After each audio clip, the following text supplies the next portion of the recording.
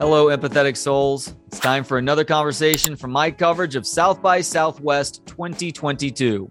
This one takes us back to the red carpet prior to the premiere of We Feed People, Ron Howard's new documentary on Apple TV about renowned chef Jose Andres and his tireless work through the humanitarian aid organization World Central Kitchen.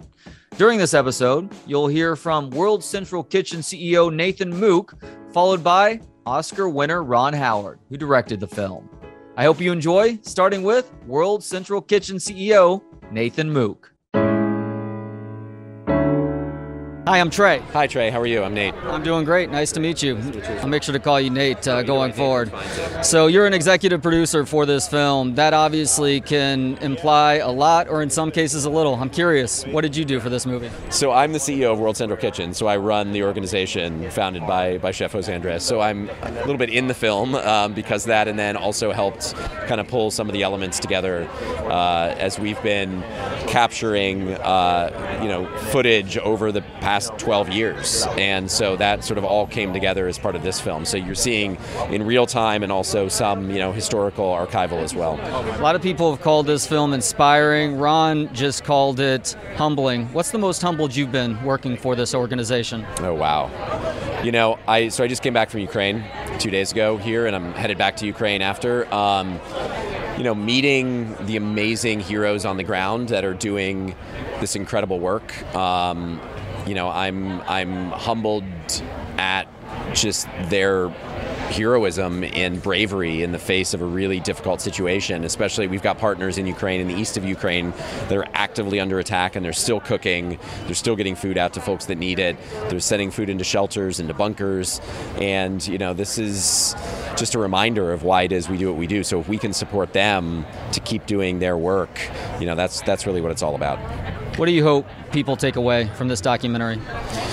This documentary really shows how the work comes together. It brings people behind the scenes and inside of Jose's vision and dream and the work of World Central Kitchen. And I hope that people take away that anybody can get involved and play a role. This isn't sort of magic, crazy, thing. This isn't, federal government bureaucracy. It's just boots on the ground, showing up, getting the work done. And I hope people really take away from this that they can get involved and that they can play a role. And it doesn't matter what you do. Anybody can make a sandwich or, throw some ingredients into a salad or stir a pot or whatever, or deliver a meal. That there's always something. And then also to learn more about the issues that we're facing right now of why hunger is such a big problem. We saw this during COVID, and really start thinking about some of the bigger things, the bigger ideas of how we can make food less of a problem in this country and around the world.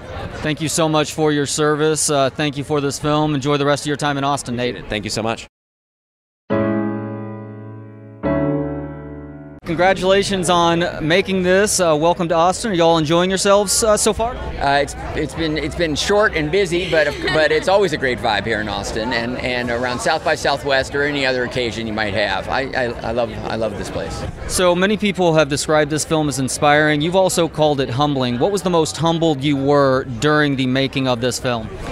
Just witnessing the lengths to which not just Jose Andres, but everyone involved goes in terms of the commitment, the instantaneous dropping everything and going. I mean, they really are like an emergency services group, but they're not just individuals on standby at a firehouse. I mean, they have lives, they have careers and business, and yet making that kind of commitment, over and over again. I just had to say, I'll do my part. I'll pull together a film about it, but I am in awe of their level of commitment and the effectiveness on top of everything else.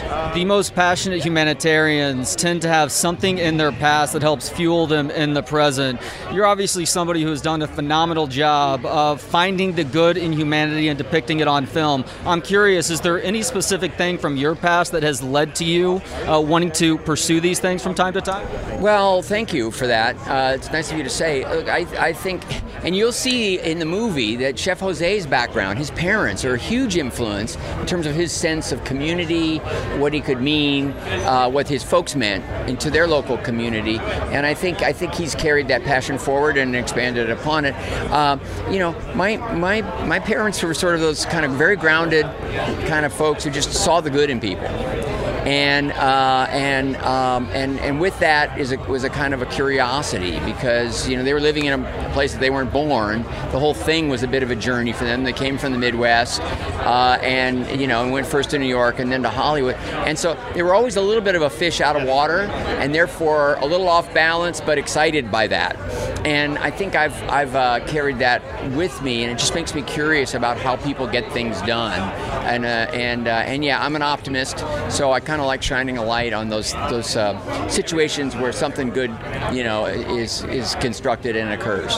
And you're 68 years old. You're still looking great. You're obviously still cranking out really great material. How does it feel to know that you're 17 years older now than Wilford Brimley was when y'all made Cocoon? Wilford was such a great character actor that he was so convincing that every once in a while I was reminded that, mostly when he was helping out the other actors, like to climb over the rock or get over and around, jump in the swimming pool, that in fact he was a really vibrant guy playing, creating a hell of a performance. Well, congrats on that. Congrats on this film, and enjoy the rest of y'all's time in Austin. Thank you for the time. You bet. Thank you. Thank you to Trevor Hines for the video work. You can follow him on Instagram at Trevor Hines, and also to Joshua Bates for the video editing. If you have any video editing needs, hit him up on Instagram at Forager Digital. And as always, thank you to Gentleman Jesus for the intro and outro music. Hear more of his work at gentlemanjesus.com. You can watch, listen, learn, and connect for free at booksonpod.com. For Books on Pod, I'm Trey Elling. Good day.